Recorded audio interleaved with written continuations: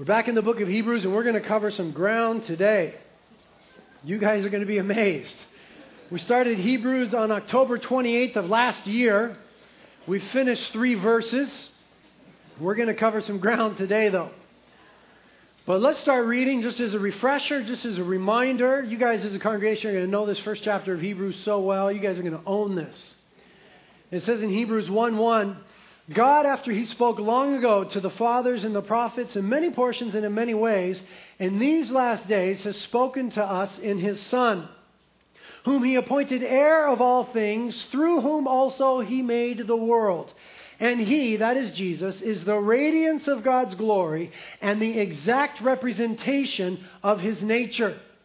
And He upholds all things by the word of His power.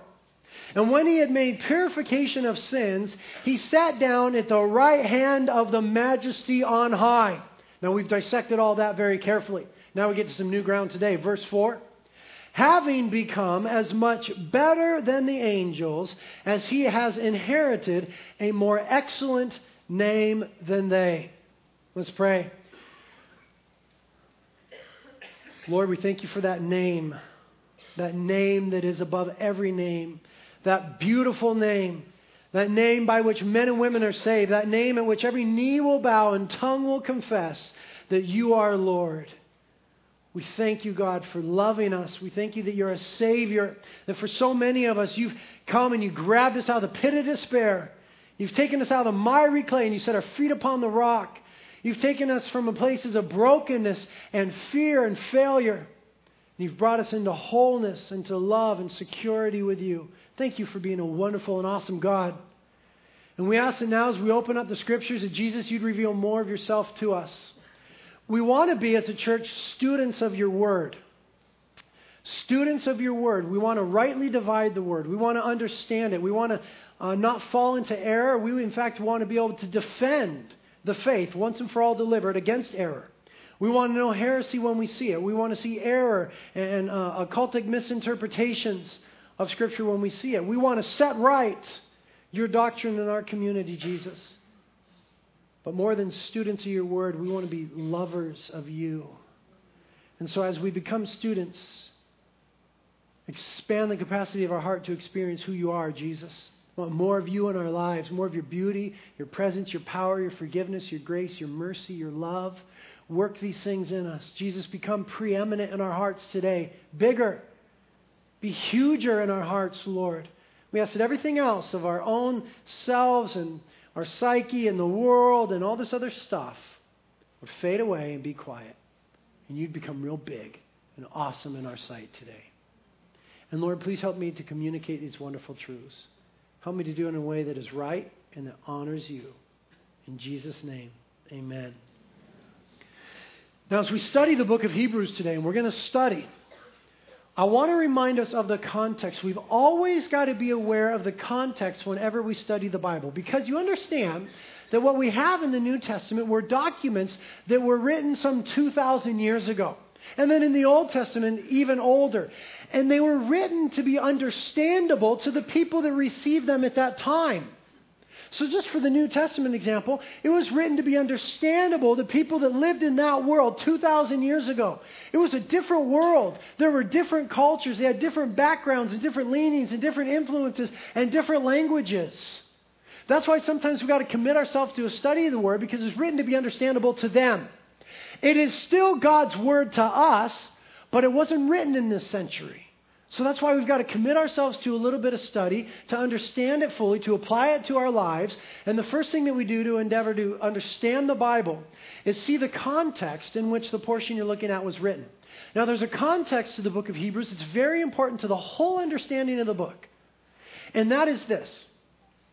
It's between 64 and 70 A.D. is the time when Hebrews is written.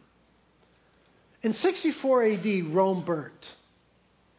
The Caesar in Rome at the time, the ruler of the inhabited earth, was Nero. He was a ruler of the inhabited earth. And under his watch, Rome burnt down. And many of the Roman citizens and even the Senate began to blame Nero for the fires. He was somewhat of a nutcase. If you read history, you'll find that out. And they began to blame him for the fires. Nero didn't like that, and so he looked for a scapegoat. And he blamed the blazes on the Christians. The Christians had become a target at this time. Prior to about 64 AD, they were considered by the Roman Empire, the ruling authority of the world, they were considered to be merely a sect of Judaism. Judaism was a government-sanctioned religion. A government-sanctioned religion. The Romans had many gods, and they had no problem taking on new gods. When they went and conquered other nations, they would just assimilate their gods and their religions into theirs, because the Romans figured, if we conquer this nation, then the gods of their nation must be submitting themselves to the Roman gods. So they had no problem letting other peoples even worship their gods once they were a conquered people. They were very liberal about religious expression. Judaism, though, didn't really fit into their acceptance of other religions because Judaism was monotheistic. It believed in one true God, and the Romans believed in many gods. What the Romans did with the Jews was sort of grandfather them in. They said, okay, we see that you guys are very, very zealous about your one true God. So while we're worshiping all these other gods, we're going to let you worship your God. And they made it a government-sanctioned religion for a time, Judaism.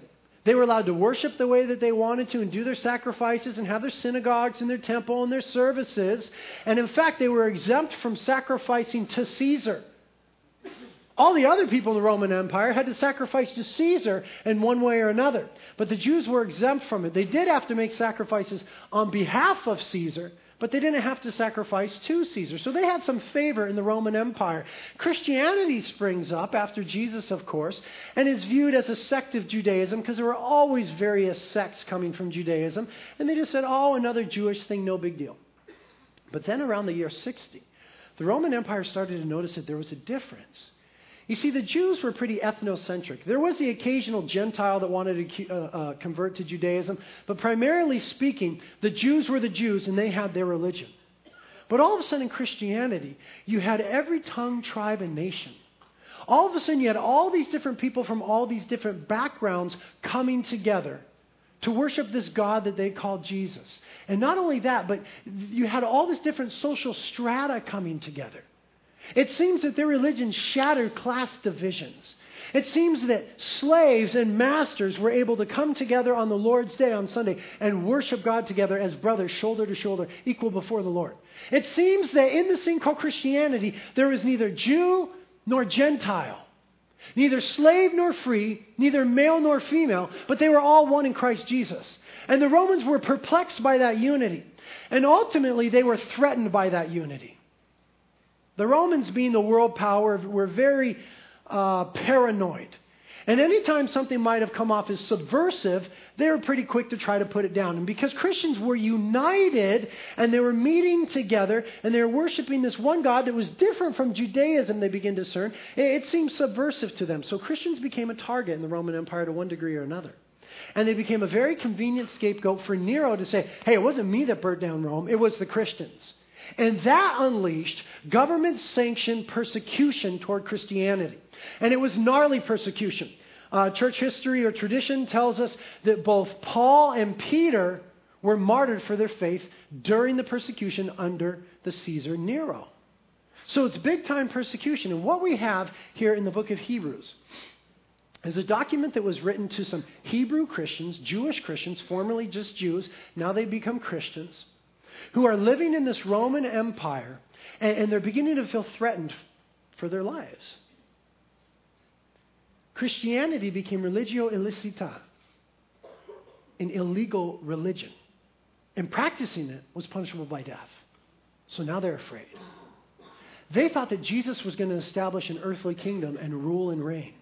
But they see that Rome still is ruling and reigning in the inhabited world. Now their religion is illegal. They're afraid. Their Christianity isn't working out the way that they thought it would. They thought it would be different. They thought this is a Jewish Messiah, the son of David. He's going to establish the Davidic throne, and he's going to rule and reign. But now they find themselves as the outcasts. Rejected by the Jews, rejected by the Romans, rejected by general society, marginalized, outcasted, even hunted.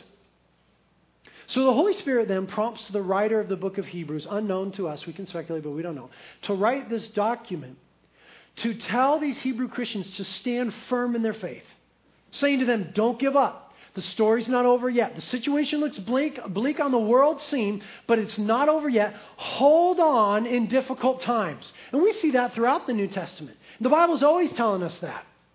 Persevere in trials and in tribulations.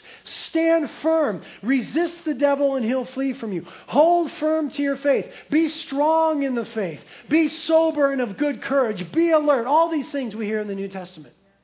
And so he's writing to them to establish them in their faith because some of them were leaving it. Christianity's not working out. I don't want to be killed. I'm over this thing. And some of them were walking away from the faith. And note very carefully for your own life, the strategy as ordained by the Holy Spirit to get them to continue in the faith. It's seen in the book of Hebrews. All the book of Hebrews does is exalt Jesus Christ above everything and everybody else. That's all the book of Hebrews. It tells us that Jesus and the covenant that he came to give us is better than everything and everyone else. The strategy to get God's people through difficult times is to get more of Jesus into their lives. Now that's true for us today. And we're going to have difficult times.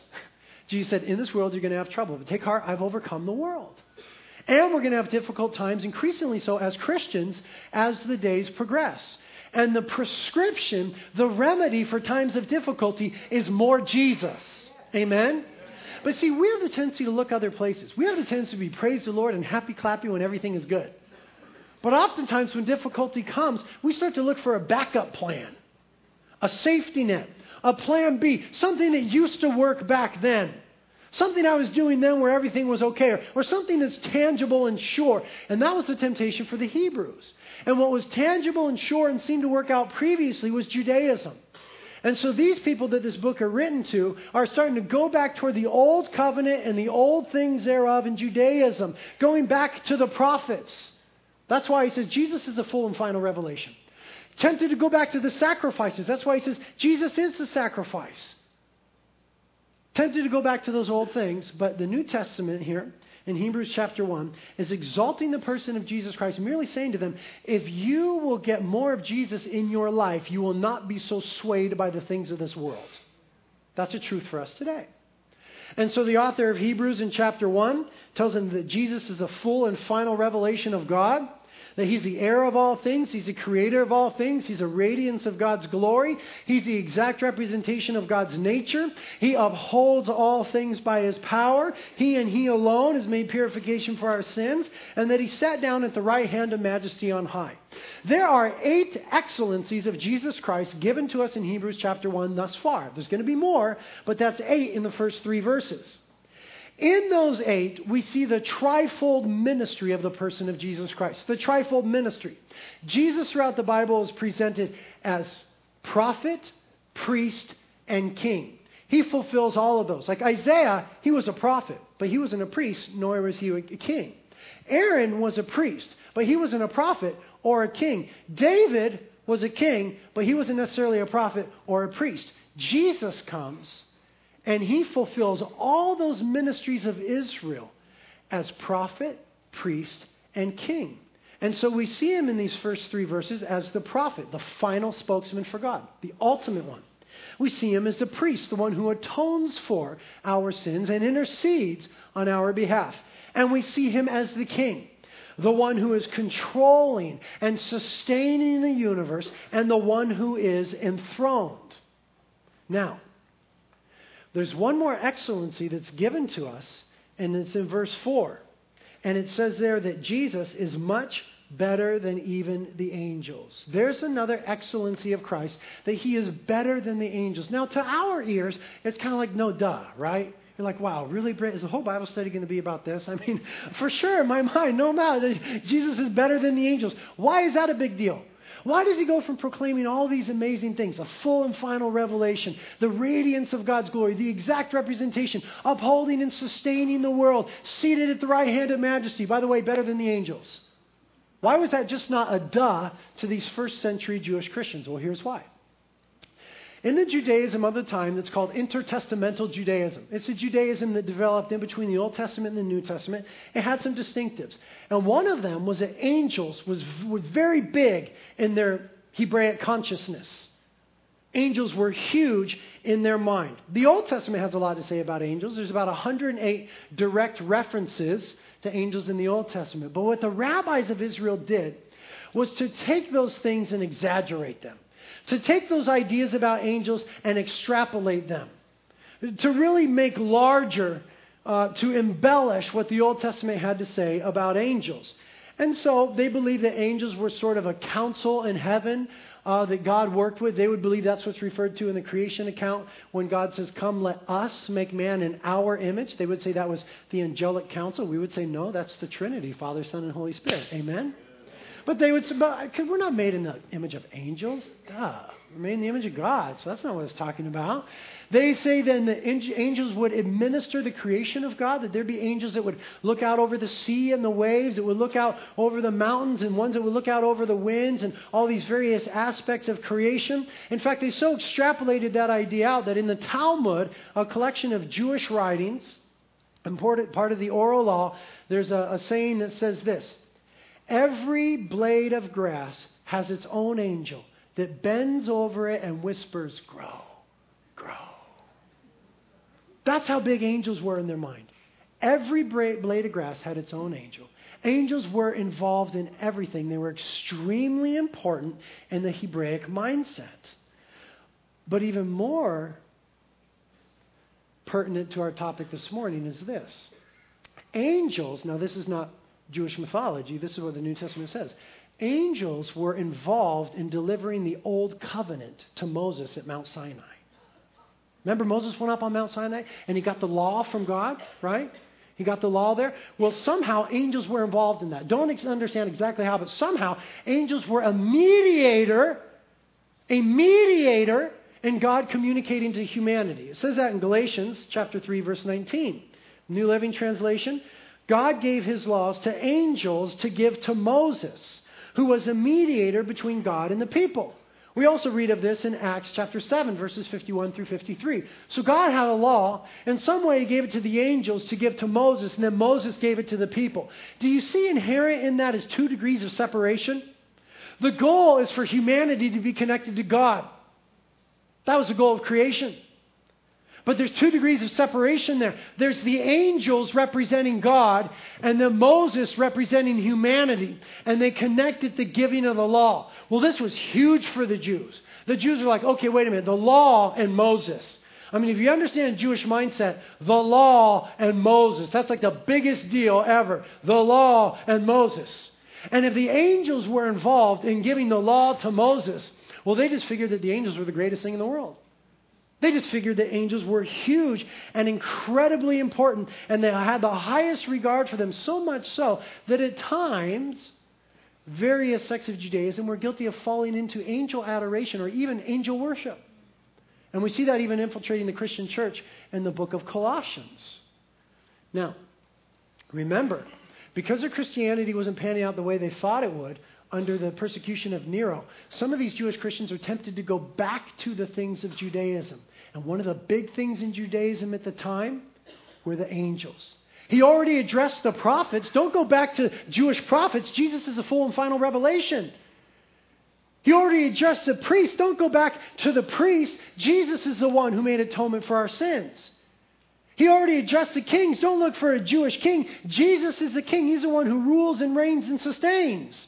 And so now the author of Hebrews goes after angels. Don't start looking for angels to bail you out of the persecution of Nero. Don't go back into that old concept, that old theology, that old ideology. 1 Timothy 2:5 tells us, for there is one God and one mediator also between God and man, the man Christ Jesus.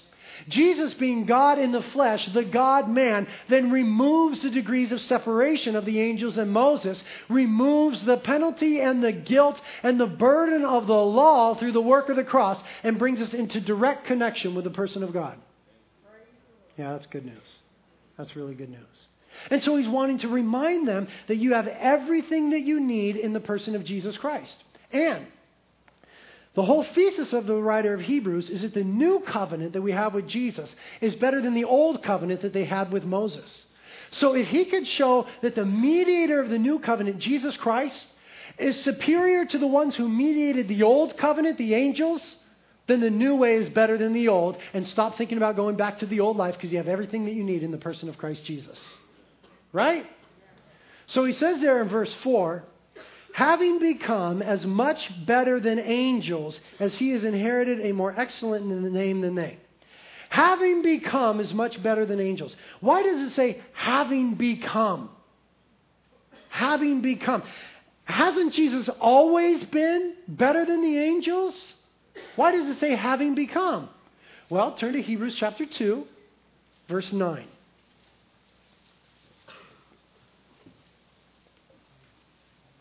Hebrews chapter 2, verse 9 says, but we do see him, that is Jesus, who has been made for a little while lower than the angels, namely Jesus, because of the suffering of death, crowned with glory and honor, that by the grace of God he might taste death for everyone. So there is then this concept that Jesus in the incarnation was made for a little while, a little lower than the angels, in that he tasted death. He became a man and he tasted death. And so he became for a little while in the incarnation lower than angels in rank, in order. Now, what he's then saying here in verse 4 is after that, Jesus became once again much better than the angels. The pre-incarnate Jesus is always much better than the angels. He's the creator of the angels. We'll talk about that next week. But in humanity, he's made lower for a while to the point of death on the cross. But then, remember, verse 4 is set in the context of the end of verse 3. Verse 3 says, and he ascended to the right hand of the Majesty on high. So we're talking about the resurrection, the ascension, the glorification, and the exaltation. And he's saying, listen, the story wasn't over at the cross. We don't have a dead Jesus hanging on the cross who in his humanity was lower than the angels. We have a resurrected Lord. Yes, we have a resurrected Lord who has ascended, who is exalted, who is glorified, and who is once again much better than the angels. So he's trying to tell them, don't go back to those old ways. Now, this is pertinent for you and I today because there's somebody that knocks on all of our doors sooner or later named Jehovah's Witnesses. Jehovah's Witnesses believe that Jesus Christ is a created being. We do not believe that Jesus was a created being. They believe that he was created as Michael the Archangel. And then at a certain point in time, Michael the Archangel ceased to be and he became Jesus. And then later on, he became like a glorified Michael. But that he's created. He's important in creation. He's the first creation, but nonetheless, they say that he's created. And this is one of the verses that they will use where it says, having become as much better than the angels. And what helps them in their case, unfortunately, is the King James translation. The King James doesn't say having become like my New American Standard here. It says being made. And so that sounds then like Jesus was created at some point in time. They have their own translation called the New World Translation that would reflect that as well. On occasion, when you're studying the Bible, it's helpful to look in the Greek. And we have tools at the bookstore. Anybody can look back at that stuff. You don't have to know Greek to study the meaning behind some of these words. Having made, as the King James translates it, and as Jehovah's Witnesses would purport, says Jesus is created. Having made, to make, in the Greek is the word poieo. To make, in the Greek. Poieo means to make. You know what to make means, to make. Poieo in the Greek. That is not the word used in Hebrews chapter 1, verse 4. The word used in Hebrews chapter 1, verse 4 is ginomai, which is a very distinct word, which means to become. It's different than to make. So we do not have in Hebrews chapter 1 anything in the Bible saying that Jesus was ever created. We have it speaking about his humanity, his submission to the Father and being made lower than the angels, and yet his co-equality with God. And then we have his resurrection, ascension, glorification, and exaltation, where he is once again much better than the angels, having become, ginomai, not being made, but having become much better than the angels as the exalted Lord of Jesus Christ. So next time they knock on your door, you have a little bit of ammunition. Now, the next phrase says that he has inherited a more excellent name than the angels. What does that mean, that he has inherited a more excellent name? From what I'm able to discern, there is this concept in which Jesus is given a new name by the Father after the ascension. There's many names for Jesus. Emmanuel, Jesus, which is just Yeshua in the Hebrew, is a common name at that time. Son of God, Son of David, the bright morning star. There's all sorts of different names for Jesus. Faithful and true, so on and so forth. But there seems to be this sense of this other name. And let's try to get at it. Let's turn to Revelation chapter 19. He's inherited a more excellent name. Revelation chapter 19.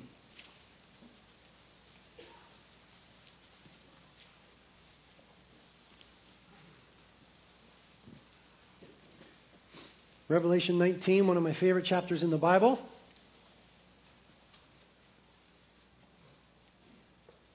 It's speaking about the second coming of Jesus Christ. And it's all really good. We'll have to restrain ourselves here. But we'll just pick it up in verse 11. Okay, the second coming of Jesus Christ. Verse 11. And I saw heaven opened, and behold, a white horse. And he who sat upon it is called Faithful and True. And in righteousness he judges and wages war. Who is that? That's Jesus. Notice he's called here Faithful and True. Now look at this description of him. And his eyes are a flame of fire. And upon his head are many diadems. And look. He has a name written upon him which no one knows except himself.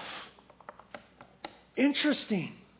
He has a name written upon him which no one knows except himself. He's called Faithful and True in the previous verse. There's another name. There's all these names in the Old Testament, all these titles in the New, hundreds of titles for Jesus. But here, at the second coming, there's this new mysterious name. He's got a name written on him and nobody knows. That's really cool, right? Okay, let's continue to look at it. Verse 13. And he is clothed with a robe dipped in blood, and his name is called the Word of God. That's not the name that nobody knows. We know that name, but there's another name. So far, he's been called Faithful and True and the Word of God, and nobody knows. Let's read on just because it's cool. Verse 14, and the armies which are in heaven, clothed in fine linen, white and clean, were following him on white horses. Who's that? That's us coming back with the Lord to rule and reign with him at the second coming. Isn't it cool? Jesus is on a big white horse, Caballo Blanco. A white horse is on Caballo Blanco. And we're on little horses behind him, riding behind him as he comes. I love it. And look what it says in the next verse. Verse 15, and from his mouth comes a sharp sword, so that with it he might smite the nations, and he will rule them with a rod of iron, and he treads the winepress of the fierce wrath of God the Almighty. Oh, it's different than the first coming, isn't it? The first coming, he came on a burro. Didn't he? Yeah, Luke 22, he came on a burro at the triumphal entry. There at the beginning of Passover week, he came on a burro to Israel. He came down the Mount of Olives on a little burro. When he comes again, it's Caballo Blanco. Orale, Caballo Blanco. He comes again on a big white horse. And it's different. The first time he came as a suffering servant. He came as a suffering servant, as a man of sorrows. This time he comes and his eyes are like fire. And he's got a crown. And his robe is dipped in blood. I don't know what that means, but it's gnarly. And he's faithful and true, and he's the Word of God, and he's got a name that nobody knows. And from his mouth comes the Word of God that defeats his enemies at that time. And who is he? Verse 16. And on his robe and on his thigh he has a name written, King of Kings and Lord of Lords. Jesus is coming again. And he's not coming as a suffering servant to be submitted, but he's coming as a ruling and reigning king who conquers. He's coming again. And this is beginning to enter the mind of the Hebrew Christians as they're reading this letter that was written to them. They get to verse 4, and it talks about he has inherited a much better name. And these things are beginning to come to mind. And then we go to Philippians chapter 2 as we continue to discover the mysterious name. Philippians chapter 2.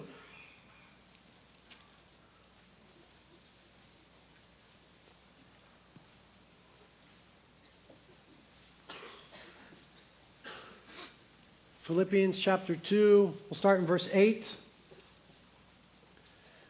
Speaking of Jesus, it says in Philippians 2:8, and being found in appearance as a man, he humbled himself by becoming obedient to the point of death, even death on a cross.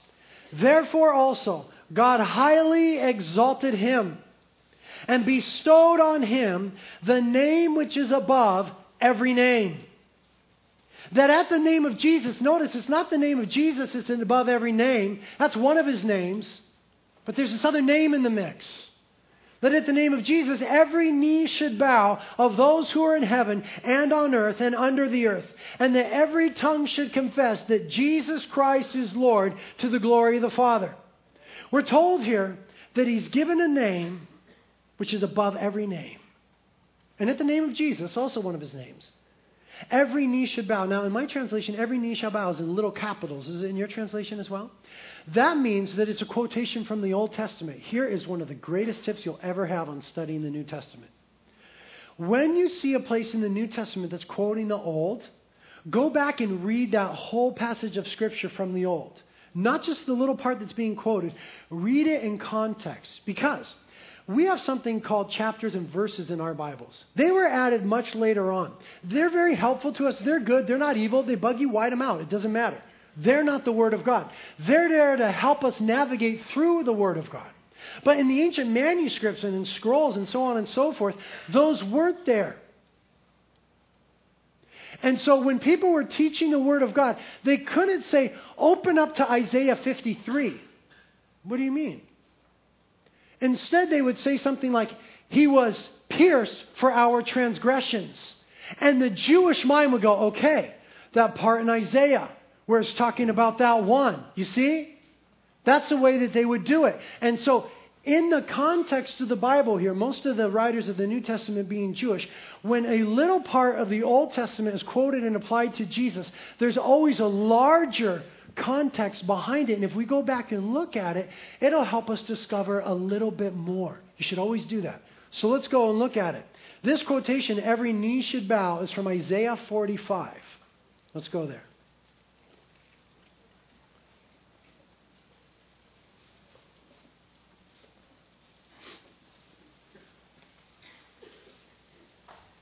Now in Isaiah chapter 45, we have God talking about the fact that he will deliver his people. He's prophesying in the book of Isaiah that they will go into the Babylonian captivity. And in verse 1, there's this prophecy about someone named Cyrus. 100 years before King Cyrus was ever born, God prophesies that God would raise him up, that his people, the Jews, might be released to go back to Israel after being in exile. 150 years before it happened, 100 years before the birth of King Cyrus, he's prophesied about. So we have here God talking about the fact that he's faithful to deliver his people from oppressors. Okay? In Isaiah 45, he's faithful to deliver his people. And when he expresses his faithfulness, he couches it in the phraseology of his supremacy. God is speaking in Isaiah 45, and he's telling his people Israel that he is supreme over any other power. So now we pick it up with that context in verse 20 of Isaiah 45. God speaking, it says, gather yourselves and come. Draw near together, you fugitives of the nations. They have no knowledge, who carry about their wooden idol and pray to a God who cannot save. Okay, he's talking about the other nations that go after false gods, idols. Verse 21, he calls them out. He challenges them. Verse 21, the God of Israel says, declare and set forth your case. Indeed, let them consult together. Who has announced this from old? Who has long since declared it? In other words, who knows things before they come to pass? Who's the one that declares it? Is it not I, the Lord? And there is no other God besides me. A righteous God and a Savior. There is none except for me. Verse 22, turn to me and be saved, all the ends of the earth, for I am God and there is no other God. I have sworn by myself. You can't swear by anybody else. I've sworn by myself. The word has gone forth from my mouth in righteousness and will not turn back. Here we go. That to me every knee will bow, every tongue will swear allegiance. There is the Old Testament portion that's imported into Philippians chapter 2. What Paul does in Philippians chapter 2 is apply to Jesus that which was spoken of by God Himself, about Himself, as the only God of Israel and the only God of the universe. Paul says that was about Jesus Christ. Every knee shall bow and every tongue shall confess. Now, there is the picture of the Trinity. Verse 24. They will say of me, only in the Lord are righteousness and strength. They will say of me, only in the Lord are righteousness and strength. Men will come to Him, and all who are angry at Him shall be put to shame. Did you see that? They will say of me, only the Lord is righteousness and strength. Only the Lord saves. And then they will come to Him. We have intertrinitarian communication happening here. Father, Son, and Holy Spirit. Co-eternal, coexisting in one as God. What does it mean to be God? To be Father, Son, and Holy Spirit. We have here a picture of the Trinity, but I want you to notice, tying into our context, he says this. They will come to Him, and all who are angry at Him shall be put to shame. In the Lord, all the offspring of Israel will be justified and will glory. What do we have in the book of Hebrews? We have part of Israel, Jews who have become Christians, who are dealing with an emperor that's mad at Jesus. He's persecuting the church, but according to Jesus Christ, when you're persecuting the church, who are you really persecuting?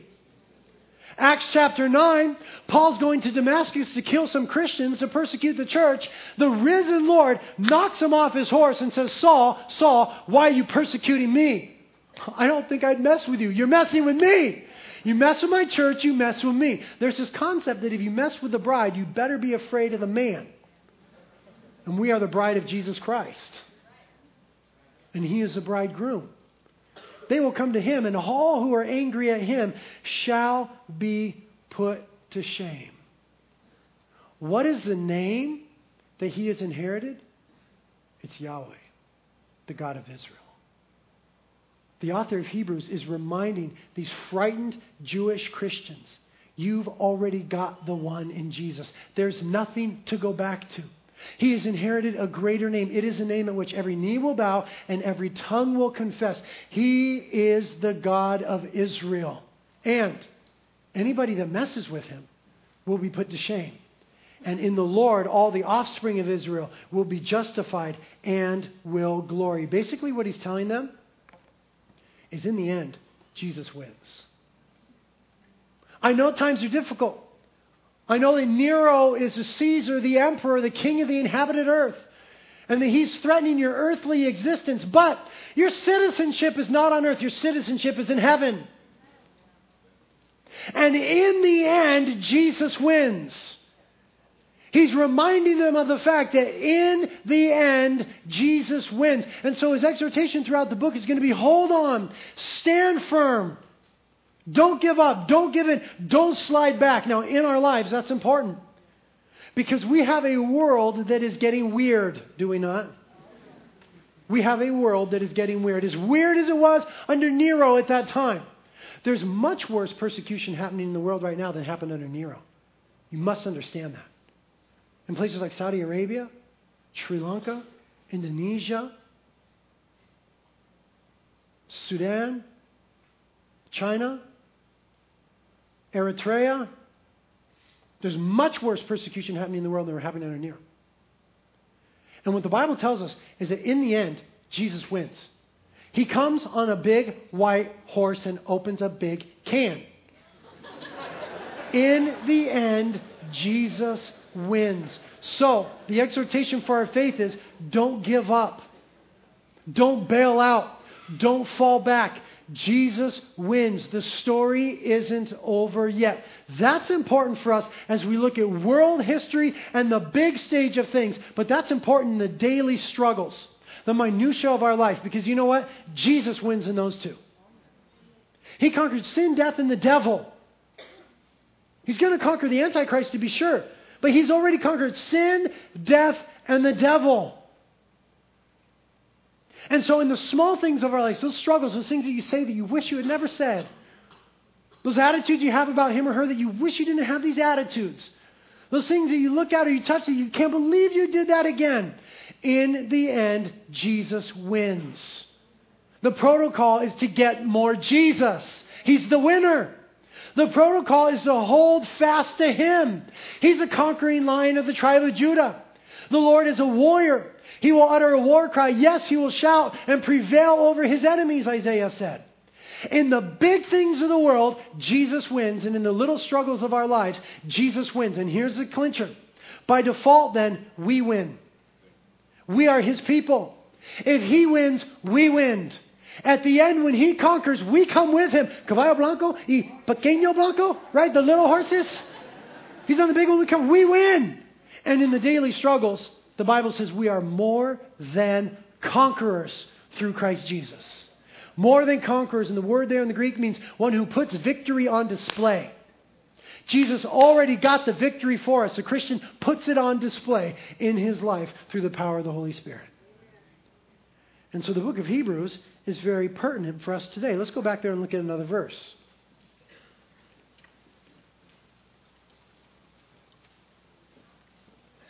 Verse 5 now. He's going to begin to reason about him. He's still talking about the angel thing. We're going to be on the angel thing for a few weeks because he finishes the whole chapter talking about how Jesus is greater than the angels. And what he does is he uses the Old Testament to reason with these Hebrew Christians. Now that was scripture at the time. The New Testament was not yet fully written. It wasn't codified. It wasn't canonized. Scripture at the time was the Old Testament. Okay? I want you to notice that what he does when he's encountering error in their ways, they're about to go back and slide into the old things, leaving Jesus. He counters, he speaks into it, he reasons with them from the scriptures. We've got to be these same kind of people. We've got to be people that have the mind of Christ on a situation, that could think the thoughts of God on a situation. The problem is, one problem is that we live in a biblically illiterate society. We live in a biblically illiterate society, more so than in the past several hundred years. But that's society. The real problem is that we have in America a biblically illiterate church. Now that's where we're really in trouble. We are really in trouble with that. We have a biblically illiterate church. George Barna said that 11% of Christians read their Bible at all. 11% of Christians. That means that we have a Christianity which is biblically illiterate in America, which means we have a really big problem. We have a really big problem. That means we have people who call themselves after Christ's name that aren't thinking Christ's thoughts,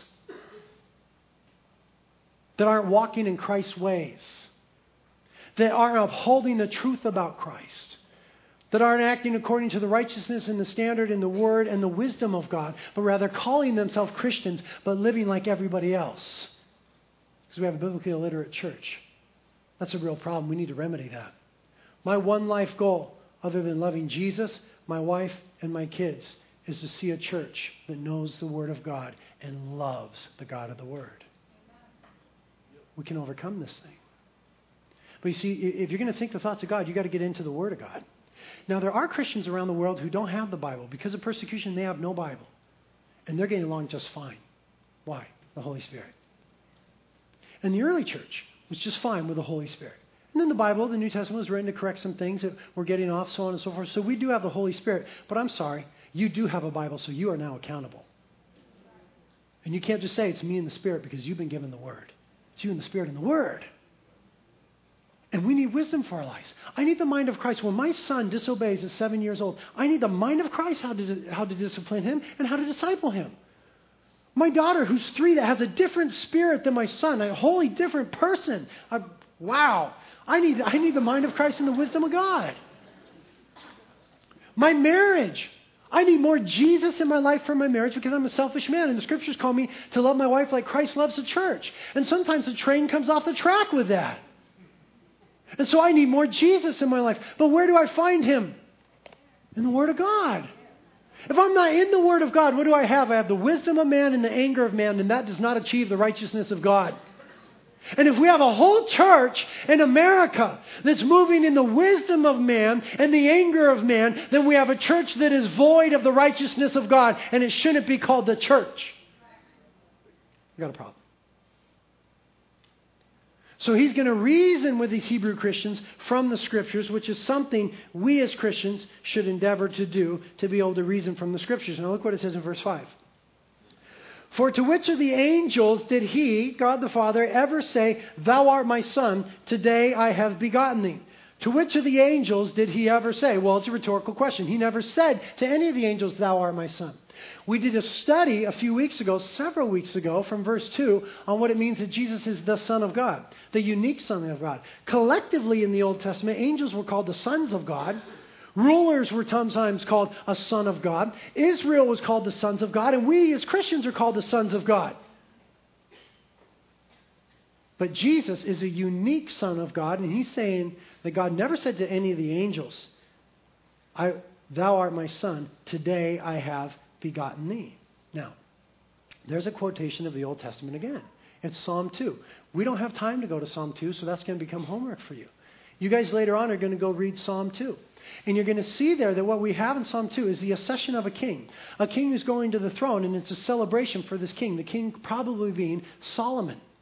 And it talks about how this king will rule over the nations. And when you begin to read it, you'll see something interesting. You'll be reading and you'll go, yeah, I can see how that's just a normal king, King Solomon, and his accession to the throne. But then you'll go, wait a minute, but there's something more. That can't just be Solomon. That's also speaking about Jesus. We see that all throughout the Old Testament, don't we? And that trips us out because we're not used to that unless you read your Bible. That's totally normal. And one breath it'll be talking about David, and the next sentence, bam, it's talking about the Messiah. See, in the Old Testament, you have the New Testament concealed. In the New Testament, you have the Old Testament revealed. And so you'll read Psalm 2 and you'll be like, oh yeah, King Solomon, King Solomon. Whoa, Jesus. King Solomon's Jesus. King Solomon, Jesus, whoa. And so that'll help us, give us a little context to understand. So we have the ascension of King Solomon or some king. We're not sure who it is there in Psalm 2. But it is also looking forward to the King of Kings. And it'll say there in Psalm 2 verse 7, Today I have begotten thee. Thou art my Son, today I have begotten thee. Now this king is already an adult. It's not talking about him being created. It's not talking about him being born. When it's saying begotten, it's talking about him rising to a certain office. And it's applied to Jesus here. So it's not talking about Jesus being created. It's not talking about the birth of Jesus here necessarily. It's talking about his office as the Savior of the world, particularly as it's declared through his resurrection. Romans 1:4 says Jesus was declared the Son of God with power by his resurrection from the dead. So there we see the author of Hebrews taking the Old Testament, telling us that it's about Jesus Christ. And in context of Hebrews, it's talking about, remember, the ascension, which was preceded by the resurrection. Then it says, I will be a father to him, and he will be a son to me. This was never said to any of the angels. Here we have another Old Testament quotation. 2 Samuel chapter 7, verse 14. I want you to go read 2 Samuel 7 later on. In 2 Samuel 7, you'll see that God is making some promises to King David about his kingdom and about his throne. And he says that there will be another one who will sit on your throne. And when you're reading it in immediate context, you're like, oh yeah, that's Solomon and his other sons who are going to sit upon his throne. And some of the characteristics will fit. And then all of a sudden it starts to talk about an everlasting kingdom. You're saying, wait a minute, that wasn't David. That wasn't Solomon. That's the person of Jesus Christ. You see, the New Testament reveals what's concealed in the Old. And so he says, to which of the angels did I ever say I will be a father to him and he'll be a son to me? He said it concerning the Messiah, Jesus Christ, back in 2 Samuel. Now let's finish with verse 6. It's a very short one. Verse 6. And when he again brings the firstborn into the world, he says, and let all the angels of God worship him. When he again brings the firstborn into the world. This is speaking about the second coming of Jesus Christ. When he again comes into the world. Now here's another word that the cults, or another verse that the cults have had fun with. Because it says firstborn. Or as the King James puts it, another bad translation, first begotten. Firstborn. Firstborn sounds like they were born. It sounds like maybe Jesus was created. That's not what it's saying. Here's one of those times where knowing a little bit of Greek or looking it up helps you.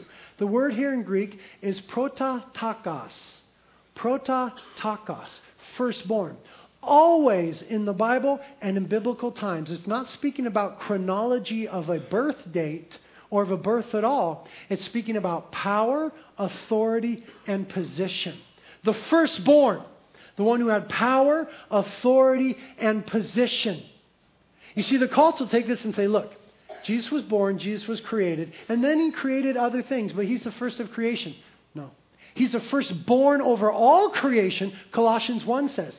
Firstborn, same word, prototokos, meaning the one who has authority, position, and power over. And you might say to me, well, that sounds like a Christian just, made it be that because that's pretty convenient. I mean, the word is firstborn. Well, wait a minute. How's it used elsewhere in the Bible?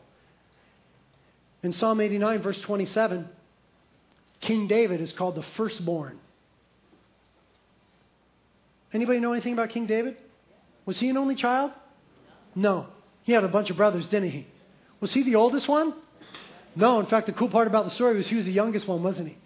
And yet in Psalm 89, he's called the firstborn. Oh, the Bible's so full of errors. No, it's not.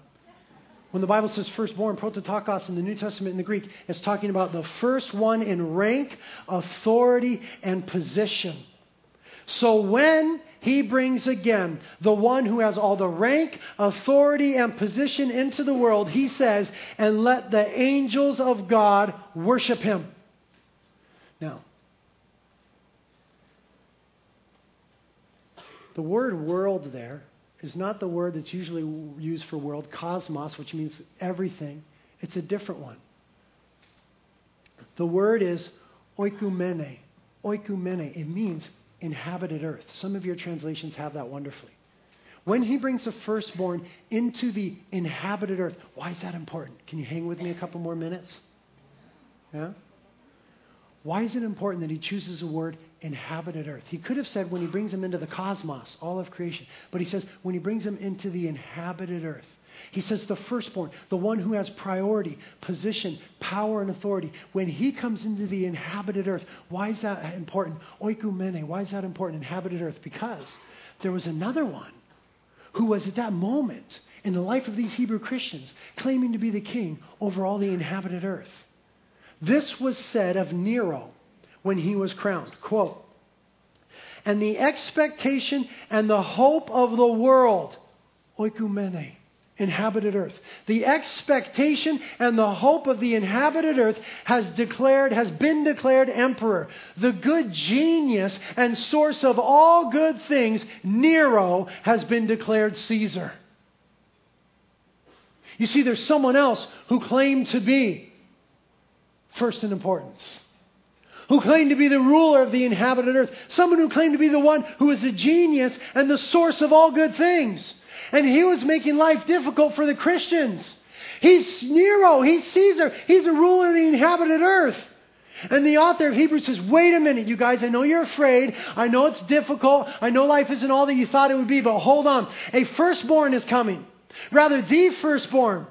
Prototokos, the one in priority, power, and position. And he's coming to the inhabited earth. He's coming to what is now known as Rome, and he will be the one that rules and reigns. This Nero that is threatening you, there's one who is greater than him. And you already have him in the person of Jesus Christ. So don't fall back into the old life. And don't look for some other safety net. And don't look for a way out. Cling to the person of Jesus Christ no matter what it costs you. Cling to the person of Jesus Christ. Now that's huge.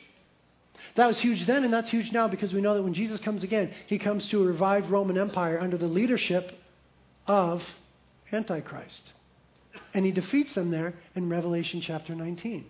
So Jesus is coming to the inhabited earth and he's going to rule and reign. But don't forget this. He also is already in the minutiae of our lives. Because he said before he ascended in Matthew 28, and lo, I am with you always, even to the end of the age. I'm with you always. Until I come again, I am with you always into the end of the age. So in the big, broad view of history and the flow of the world and politics and rulers and kings and trials and tribulations and troubles and uncertainties, the firstborn is coming and he's going to rule and he's going to reign. And in the little things of your life that are scary and difficult and overwhelming and kind of gnarly, He's there. And He wants to rule and reign. And the last thing that we read is, and let all the angels of God worship Him. When He comes, the angels of God will worship Him. Now, can I have one more minute? That's another quotation from the Old Testament. Let's just read it, because this is exactly what would have come to the mind of these Hebrew Christians. When He said, and let all the angels of God worship Him, they would have thought exactly of the context of where this came from. Psalm 97. We'll just read it and be done. We're going to read it and you get ready to worship. Psalm 97.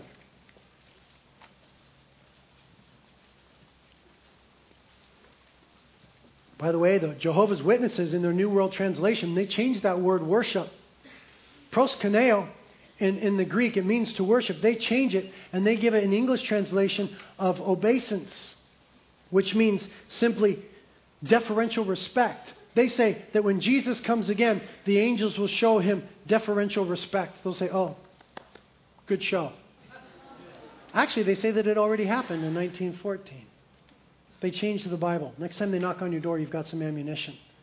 The word there is worship. And when they challenge you on that, they say, then go ahead and take their Bible from them and say, well, let's look at the context. Let's go to Psalm 97 and see what it's talking about. Psalm 97, verse 1. The Lord reigns.